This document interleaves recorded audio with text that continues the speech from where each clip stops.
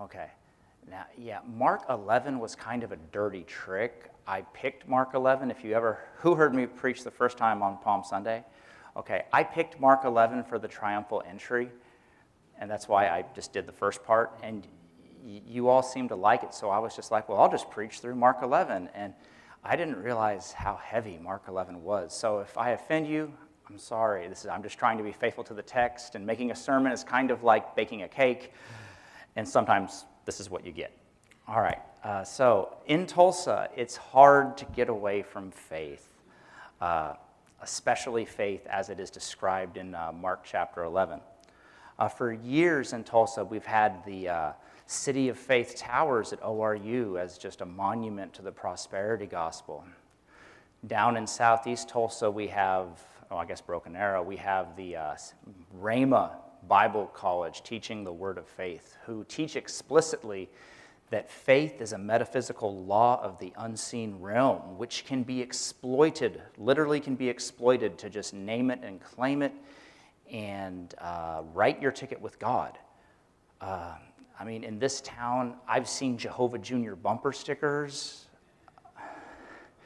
and honestly, living in Tulsa, I don't even bat an eye when someone just denies the harsh reality around them with something like, I don't receive that. Oh, okay. You don't receive that. In fact, Tulsa has the odd distinction of being the only city outside of the holy city of Jerusalem herself where visitors actually have Jerusalem syndrome. Have you heard Jerusalem syndrome? Does anyone know what Jerusalem syndrome is? This is a real thing. In Jerusalem syndrome, it involves biblically themed obsessive ideas, delusions, and hallucinations triggered by a traveler's visit to Jerusalem, whereby a person who just seemed like just some guy or some person with devoid of any warning signs becomes, they become psychotic at arrival, and random tourists kind of snap and think that they've become Moses or Elijah or even Jesus. And then after you take them out of Jerusalem, or if you wait 3 weeks, they just snap out of it and they go on living their life personally, like perfectly normal the rest of their lives. And we have this in Tulsa. And in Tulsa, people don't mistakenly think they're a Bible character. In Tulsa, people just come to Tulsa and then they start thinking that they can use faith to do things. I'm not mocking or joking or cracking a joke. I'm serious. This is a real thing that happens. I guess police officers receive training about this. But in Tulsa, normal people come to Tulsa and then they feel they have faith. And often this faith gets them to do very dangerous things or has them disturb the peace or even get arrested. And afterwards, after the 3 weeks or they leave Tulsa and they're just back to normal, they say that this verse in Mark 11, the proverbial faith to move mountains, actually is partially responsible for triggering this thing that they had a delusion about. And so I was like, gosh, this is kind of heavy, serious stuff. And so how do I preach on this? Well, if 11 years in Tulsa have taught me anything, it's that how we interpret Jesus' comments about moving mountains in faith says a lot more about us than it says about faith. But first, let me review verses 11 through 14 from last week before we begin with verse 20. Verses 11 through 14 are a split narrative. They're the first half of this fig tree story. And if you notice in Mark 11, the fig tree story kind of splits to be a kind of a picture frame because Mark wants you to really focus in on the picture, which is Jesus' very drastic behavior in the temple. Now, he doesn't get like a cat of nine tails. Jesus is not drawing blood with like a real Roman whip with like spikes and metal and nails in it. He's not doing that. But he does make a whip out of cords, and he starts whipping around and clearing livestock and throwing over tables and completely makes a scene. And it's a kind of, what did he mean by that almost? And so to explain that, Mark provides the fig tree narrative on the first half where he curses the fig tree, and then today where the fig tree is withered up from the roots, and it's to help you understand what Jesus is saying there. Now, basically, in verses 11 through 14, what happens is Jesus walks into the temple one evening, looks around the temple in disgust, and leaves. The next day, on the way back to the temple, he sees a fig tree and leaf. He's hungry. He looks for something to eat, finds nothing, and curses the tree. The only command that God ever gave the plants and the animals back in Genesis chapter 1 was to bear fruit. Essentially, Jesus declares to the tree, "Amen, have it your way. If you don't want to submit to my Father's instructions to bear fruit, then suffer the consequences." In fact, one verse after human beings were created, the very first of the 613 commandments God ever gives us is to bear fruit. In Genesis 1:28, I'm reading out of the CSB this morning. Who's heard of the CSB? Have you heard of the CSB? No? You've heard? Okay. It's a really good translation. As a scholar, I like the CSB a lot. It's new, but don't hold that against it. It was made in 2018, 2017. It's the Southern Baptist Convention's brand new translation of the Bible. It's actually a revision of the HCSB. Who's heard of the HCSB? No one? Okay. That was the Southern Baptist Convention's translation of the Bible back in like 1999. It's funded by the Southern Baptists, but it's actually 17 different denominations of evangelical and non-denominational people, like scholars, conservative scholars, got together to make this. But in verse 28 of Genesis chapter 1, God blesses them and said to them, "Be fruitful, multiply, fill the earth." This is right after God created man and woman in his image. The next verse he says is to be fruitful and multiply. And something I notice here is blessing and commands are intimately linked in Genesis 1, and then throughout the rest of Scripture, blessings and commands are kind of woven into each other. They're kind of baked into the cake together. And Mark's gospel is no exception. So when Jesus curses the fig tree, it's on account of Jerusalem's persistent disobedience, or the temple's persistent disobedience, which has resulted in this inevitability of destruction.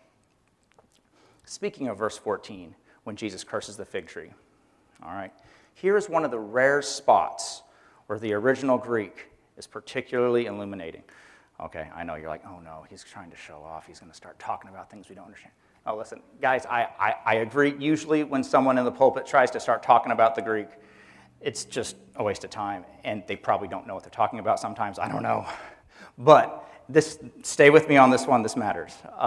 When Jesus said, "May no one ever eat fruit from you again," the tense he used here is the aorist. Now, this is a verb tense we don't have in English, but Greek does have. And it's related to the word horizon. Who's seen a horizon before? You can see things coming at you, you know?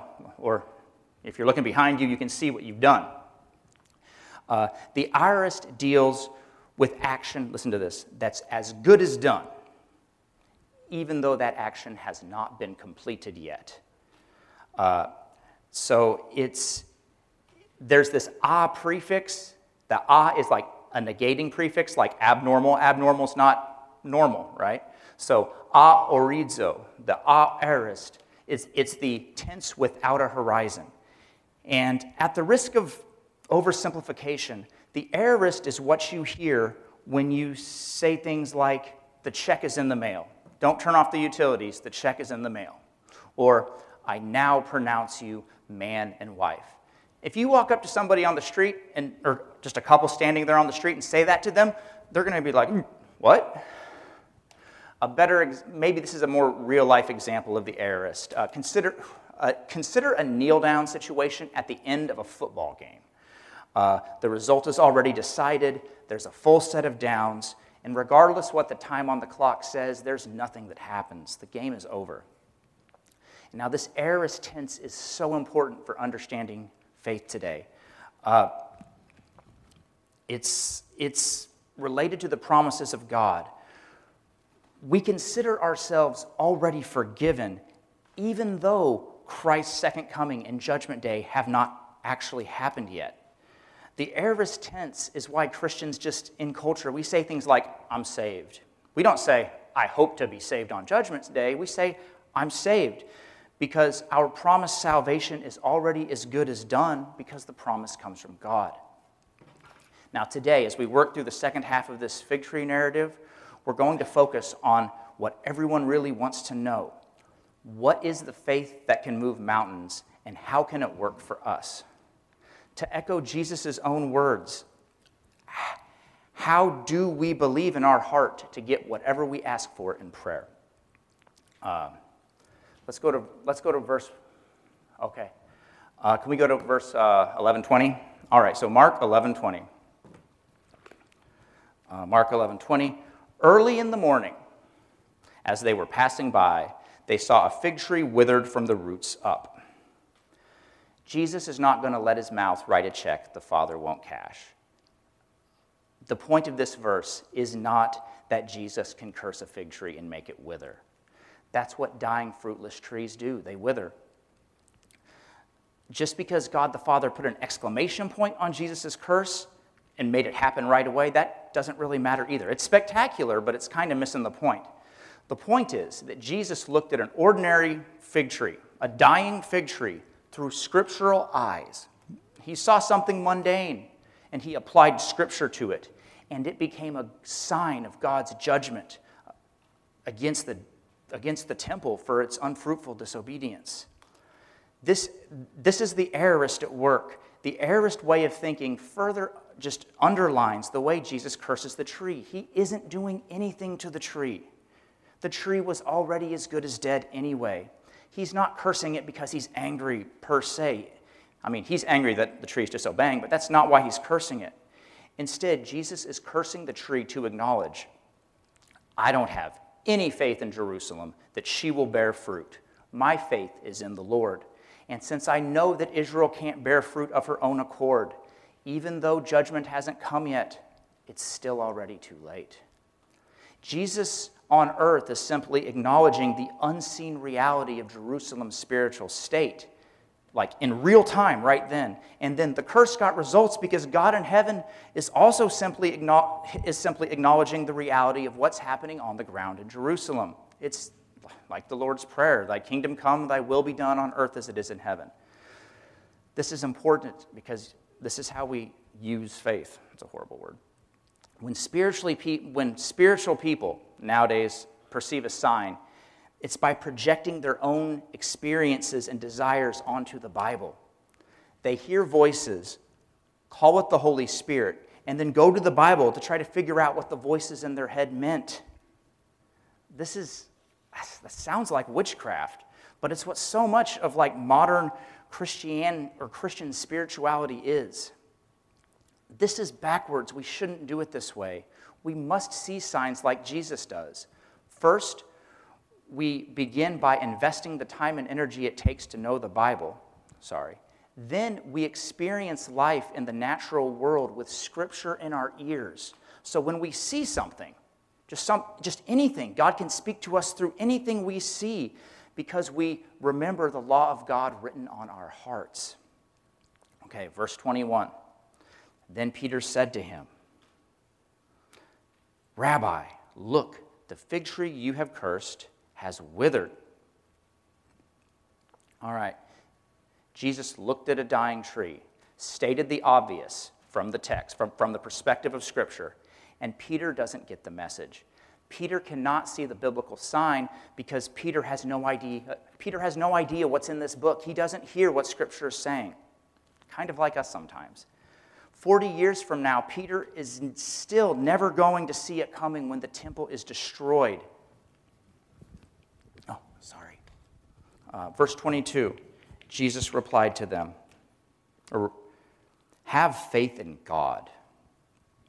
Jesus is confronting Peter's real problem. Where Peter just saw a tree, Jesus saw a sign of disobedience. Excuse me. Peter didn't see the tree as a sign of the teaching that the works of men's hands cannot bear fruit. Not only does Peter fail to understand the sign, even worse, he is amazed at the miracle. So Jesus has to remind Peter, and probably us too, that if you are scriptural, if you're a biblical person, miracles, signs, and wonders do not provide your soul with sustenance. Deuteronomy 8:3, what did Jesus quote before Satan? Man does not live by bread alone. You cannot live by miracles alone, but you live on every word that comes from the mouth of God. But Jesus said, have faith in God. I know he said, have faith in God. Whenever the word faith is involved, sometimes we want to interpret faith as just this gateway drug to personal power. I mean, listen, I like the Rhema lights too. I really, really do. But faith is not some universal law of creation like gravity that just governs the unseen realm. Neither is faith some magic power in us to be sown as a seed to get health, wealth, and prosperity. Sorry, Oral. I mean, what does Deuteronomy 13 say? I mean, Deuteronomy 13 is really important. Deuteronomy is important, but Deuteronomy 13, what does Deuteronomy 13 say? It says, well, I'm just going to read the last verse because of time constraints. But it's up there, Deuteronomy 13.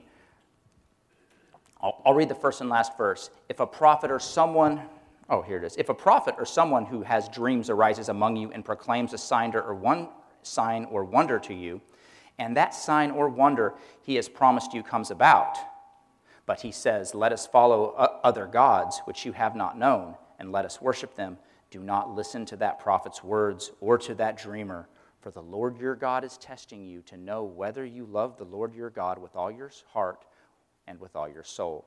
You must follow the Lord your God and fear him. You must keep his commands and listen to him. Where do we follow his commands? Where do we find his commands? In Scripture. If someone comes to your town and works miracles, but then leads people away from what's inscribed in this text, that person is a false prophet. Jesus' teaching did not have authority because he had miracles to back him up. No, Jesus' teaching was legitimate because it was faithful to God's word found in the Torah. His loyalty to the text, Jesus' loyalty to the text is what validated his miracles, not the other way around. I'll say that again. Jesus' miraculous signs did not endorse his message. His faithful interpretation of Scripture made it okay to accept his message as coming from God.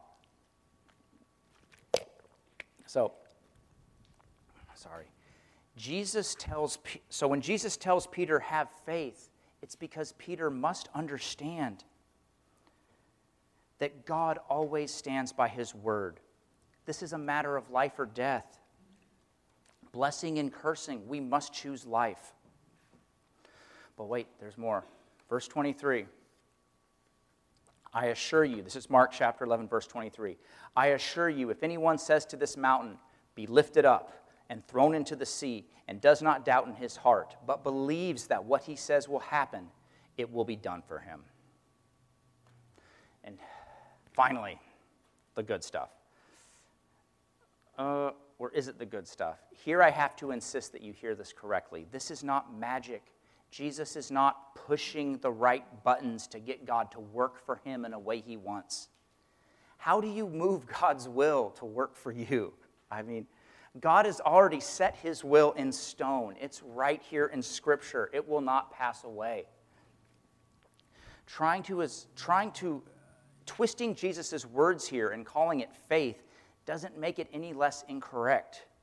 Well, then what is Jesus really saying? Well, if you remember, the curse that Jesus pronounced on the fig tree back in verse 14 was in the aorist tense. Jesus commands the Bible here and uses the aorist as well. Be lifted up, be thrown. The mountain here is not something that we can magically move with our faith. The mountain is another biblical metaphor like the fig tree. It's taking this giant, potentially eternal thing and moving it and changing it in a way that only the power of God can. Because the only thing bigger and more powerful than a mountain and more eternal is God himself. Scripturally speaking, when Jesus tells us to have faith in God, he's not telling us to have faith in God that God will do anything we want if we just have enough faith. Instead, Jesus is teaching us you must have faith in God that God will do everything according to his will. And where do we find his will? Then, when you believe that God's scriptural agenda is almighty. Not his ability to do magic tricks, but that his scriptural agenda in the text is almighty. Then, if the mountain is to be moved according to God's will in Scripture, then it will be moved according to God's will in Scripture. Now, it's interesting the way some people interpret this through the lens of a Disney movie, which is, as long as you can believe in your little heart hard enough that God can do anything you want, then God will magically be moved. That's not why here in verse 23 Jesus is mentioning your heart. He mentions your heart because this is where you make decisions. The heart in the Bible, the heart doesn't necessarily involve your emotions or your feelings or even your desires, except for when you let them affect your choices. The heart is necessarily where God writes his scripture in you. Oh, thank you. In our Disney culture, by contrast, believing with your heart is often associated with wishing upon a star. Thank you. Thank you so much. You know, like really, really, really wanting something for Christmas. I mean, I never got a BB gun for Christmas, but I really wanted one. This is not faith. Verse 24. Therefore I tell you.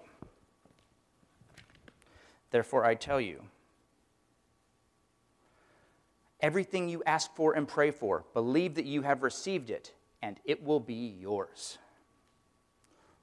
Well, I know I just said you could not get a BB gun for Christmas, but Jesus just sounds like he's saying you can have a BB gun for Christmas, so what's going on here? Verse 24 cannot make sense unless you understand the spirit of the aorist tense. Remember, which is, it's the yet-to-be-completed action that is already as good as done.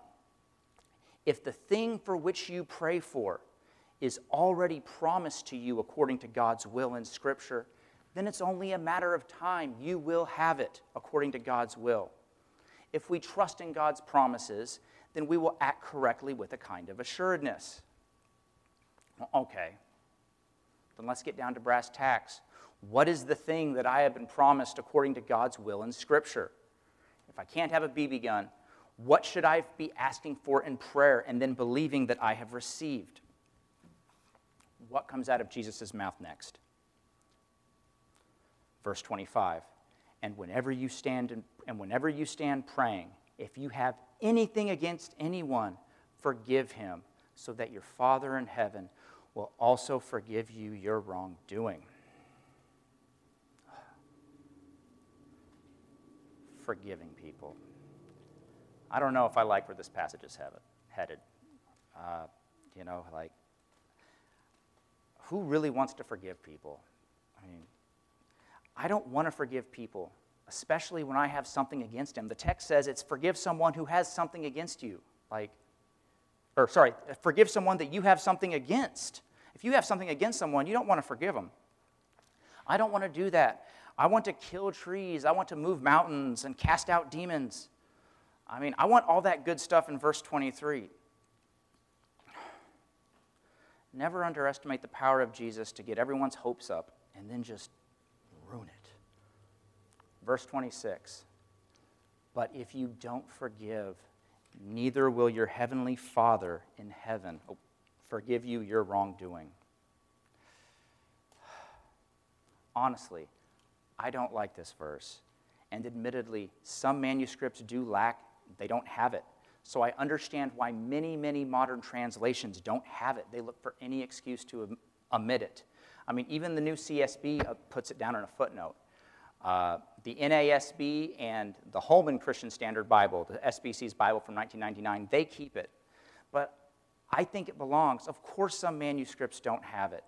This verse was just as troublesome 2,000 years ago as it is today. If I were a Bible copyist back then, I would have maybe accidentally on purpose left this on the cutting room floor too. As much as our modern hearts rage against the very notion, it's just too consistent with the rest of Mark. We must forgive. The seed of the gospel carries with it a consequence of inherent judgment if the seed does not bear fruit. We learned that last week. From Mark's perspective, the curse of unfruitful unforgiveness is inherently baked into the gospel of blessing itself. Baked into the gospel of forgiveness itself. We receive God's grace and the gift of his seed in the teaching of the gospel. In response to this gift of grace, are we a soil that will bear fruit in forgiveness and flourish? Or are we a soil where the Lord's seed will remain unfruitful?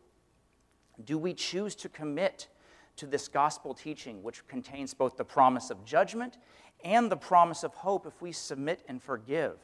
These are fundamental questions in Mark. You can't expect God, according to Torah, to forgive you, and then you won't forgive others, according to Torah. Is it that our Father is unable to forgive us if we don't forgive? No. Do we forgive in order to earn forgiveness? No. Remember Mark's use of the aorist. The sins for which you were declared completely forgiven on the cross. Okay, you were declared forgiven there. But when someone declares your sins to be forgiven, they're not forgiving you any more than they're moving a mountain or cursing a tree. It's when someone says you are forgiven, it's not they who are forgiving you. It's the promise of the Father who forgives you. The promise which comes with a warning. If this is truly to be a forgiveness for you on Judgment Day, you better remember to forgive others. It is God who ultimately judges, as Paul says in 1 Corinthians chapter 3, verses 3 through 5. It is of little importance to me that I should be judged by you or by any human court. In fact, I don't even judge myself, for I am not conscious of anything against myself. But I am not justified by this. It is the Lord who judges me. So don't judge anything prematurely before the Lord comes. Being fruitful and multiplying isn't just God's blessing. It's also a command. The very God who promises you forgiveness also promises to withhold forgiveness from you if you withhold it from others. The forgiveness that you would like to receive for yourself on Judgment Day has to bear fruit today in the forgiveness that you show others.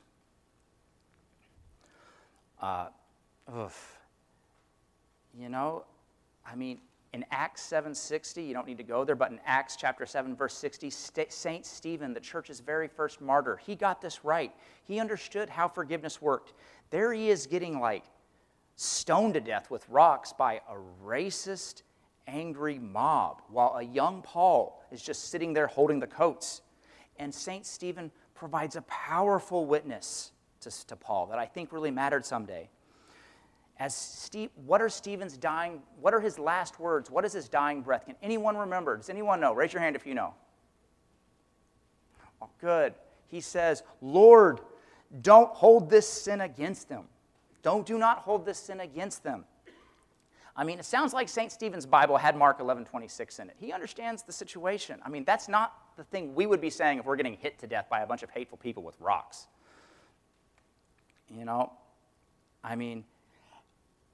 I can be honest, maybe in my intro this morning, maybe I was a little too enthusiastic in denouncing, our fellow Christians in Tulsa who get, I'm not trying to hurt anyone's feelings or damage anyone's faith. I'm not trying to be divisive in the body of Christ. When I say that the teachings of Rhema or the prosperity gospel aren't biblical. I'm not trying to be a jerk about that, and if I was, I apologize. I'm not trying to get off comparing myself to them and then patting myself on the back. It's easy when you're comparing to someone who is untaught and unstable and who twists Scripture to their own destruction. It's easy to try to feel superior, and I don't want us to do that. This is not an us against them thing, because that's not what glorifies and honors God. Just because we have our theology straight here doesn't mean we'll get brownie points on Judgment Day. Who do we think we are to judge another man's servant? Oh, sorry. So almost all of us in here are probably too biblically literate to misuse this passage on faith to promulgate Christian witchcraft. That is what it is. It's Christian witchcraft. I'm not denying that. But does God owe us a favor for that? So we know better than to abuse this for financial gain. But do we actually forgive people? Unforgiveness is rebellion too. And if you've ever spent any time in Rhema or any time in an ORU kind of Christian circle, you'll know 1 Samuel 15:23. Rebellion is as the sin of witchcraft. It's a dangerous game. Why is it witchcraft? It's witchcraft because we're trying to assert our agenda on the spiritual realm. When you don't forgive someone, that's powerful. You don't know what the forces you're playing with. It's dangerous. It's a very dangerous game we play with our forgiveness by the way we presume to withhold forgiveness from others. Denying forgiveness is playing God, and he hates that. God says, vengeance is mine. I will repay. We're not allowed to touch that stuff. But look, I get it. Forgiveness is easier said than done. What if it's hard. What if we really want to forgive and just can't? I'm not trying to, scare you into forgiving. Who in here has really, really wanted to forgive someone for something, but just the bitterness was tearing you up inside, and that other person didn't really care. They weren't even sorry, but you just knew for yourself you needed to forgive and you couldn't. Who's ever been there? Am I the only one? Yeah, and it's killing you. And you've tried, and you're grieved by the unforgiveness poisoning your lives, and now there's the scary verse that Jesus says about if you don't forgive your fellow, I'm going to withhold forgiveness from you. Are we just inevitably doomed to Judgment Day without hope? No. If our salvation ever ultimately rests on our ability to forgive, then we'd be already done for. That is not the gospel. And that's why God, to get our attention in the first place, Jesus had to play this beautifully executed, dirty trick about faith. God knows the only thing harder than moving a mountain is getting a petty human being to actually forgive someone. But Jesus is always one step ahead. In verse 23, he fully arouses our unforgiving little hearts with vainglorious delusions of power and grandeur. Jesus knows that deep down every human soul wants to kill trees, cast out demons, move mountains, stone women caught in adultery. Basically any vulgar display of power socially acceptable at the time. That's what our sinful hearts want to do, is exercise power over others. But then in verse 25, Jesus abruptly pivots and turns it back on us. You must forgive or else. The mountain we've needed faith to remove all along is the unforgiveness in our hearts. That's the point. Jesus is not so subtly implying that instead of health, wealth, and prosperity, the things we need to be asking for in prayer is the grace to forgive others so that we will be forgiven, and the grace to not judge others. The Arabs have a phrase, Al-Hebu Yakti min Allah, which means the love comes from God. Remember last week's sermon, you are just soil. Jesus is the sower. Forgiveness is a fruit of the gospel, which means Jesus alone can cause forgiveness to grow in you. We are at the mercy of Jesus to be able to forgive, and yet we will be held responsible on Judgment Day if we do not. Don't get scared. God is not setting you up to fail. He just doesn't want you to mess with him. We can't read Mark 11 to learn about faith without reading about faith in Mark 9, verses 14 through 20. The time is short, so I will quickly summarize the story in Mark chapter 9. In this story, a father came to Jesus with a boy possessed by a demon, which the disciples could not drive out. Jesus asks how long he's been like this. The exasperated father tells him the gory details and then snaps off but if you can do anything, have compassion on us and help us. The father's a little frustrated. He's been dealing with this kid for life, and the disciples were talking a big game and then failed, so he's a little frustrated. But the father's not really full of faith. But does Jesus condemn him? Does the earth split apart like on Korah and the gates of hell, just open up before his feet? No. What does Jesus say in verse 23? If you can, everything is possible for the one who believes. This is good news. If Jesus can cast a demon out of a boy, he can cast unforgiveness out of you. And how does the father respond? Immediately the father of the boy cries out. He cries out in faith, I do believe, help my unbelief. This is how we forgive. When you are overwhelmed by immovable mountains of unforgiveness in your heart, don't lose faith. Have faith in God, like Jesus says in verse 23. Cry out to Jesus, I do believe, I do forgive, help my unforgiveness. It's not in Jesus' character to leave us hanging there. All right? He just wants us to despair of playing God. What possessed us to think we had the right to withhold forgiveness from anyone? We who are forgiven, the redeemed of the Lord. And who puffed up our pride to think that we could ever forgive on our own apart from Jesus anyway? Jesus went to the cross to forgive us so that we actually can forgive others. Well, but what does that look like in real life? For your forgiveness to be real, it can't just be something you say. Come on, who's ever forgiven their spouse? I forgive you. What's wrong, honey? Nothing. All right? For forgiveness to be real, it must be spoken. It doesn't have to be spoken. It's often spoken, but you can show it in a touch. But it must bear fruit and restore your relationships. For forgiveness to be real, it must bear fruit and restore your relationships. Remember Jesus and the withered fig tree.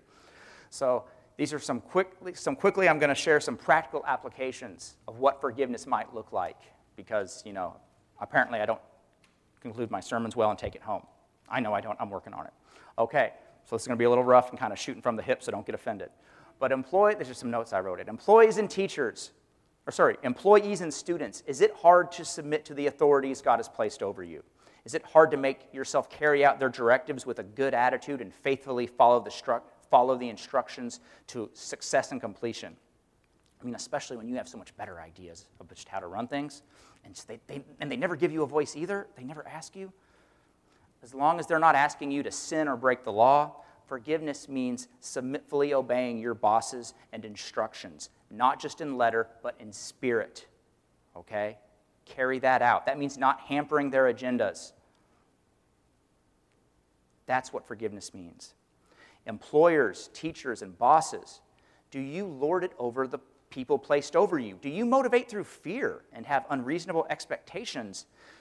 Do you crucify and publicly shame people when they can't measure up in a group meeting setting? That's not reflecting the forgiveness of Christ. Forgiveness means using your authority to build people up and using your position of authority to strengthen people and to help them get better, not just to feed your ego. That if someone blows it at work, you could easily have had that in private and not shamed them.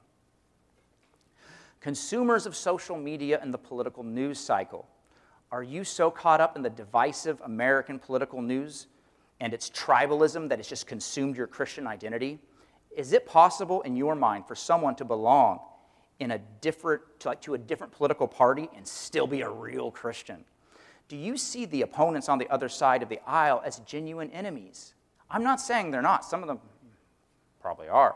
But forgiveness means loving your enemies. If you see someone with a bumper sticker you don't like, and they have a flat tire or need a jump start, and you're the kind of good old boy that usually helps with that sort of thing, then forgiveness means you got to suck it up and go help them too. Sorry. You can't just keep driving. Well, unless it's that Jehovah Jr. bumper sticker. I mean, you can but like anything political, you've got to go help them. Wives, are you stuck with a workaholic and neglectful husband who never seems to notice or appreciate everything you do for him? Does he find his identity and his meaning in his job, instead of in his relationship with you, or even better, in his relationship with the Lord?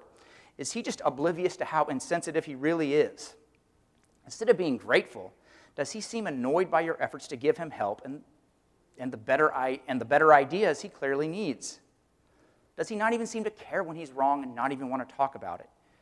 Is he so self-absorbed that his expectation of marriage seems to be for little more than a cabaret with laundry service? Forgiveness means the show must go on. Husbands, do you have ungrateful, disrespectful, and uncooperative, mean wives? Do you find it hard to continue to engage them with love and respect and invest in the relationship? Forgiveness means no silent treatment or withholding time and affection for punishment. Guys, husbands, we can't be silent with our wives. That is punishment and it is mean. We can't do any punishing, passive-aggressive behavior. Forgiveness means rejecting passivity in your marriage and taking the initiative to bring your wife alongside you as you draw nearer to God. Forgiveness means no matter how out of line you think she is being, you pray for her, and you pray with her, and you do everything you can to reflect Christ to her. And yes, that means you initiate the prayer. You initiate the regular Bible study. And you do the prayer time together. This is what the word husband means. Husband means helping to grow something to be fruitful. You want to present your wife without spot or blemish as a healthy, fruitful tree to God because of your husbandry, your wife husbandry. Because the Scripture states that it's God's will for our stone-cold hearts to forgive, I'm going to end with this Scripture here. We're going to start at 22, and we're going to go through 25. Jesus replied to them, "Have faith in God.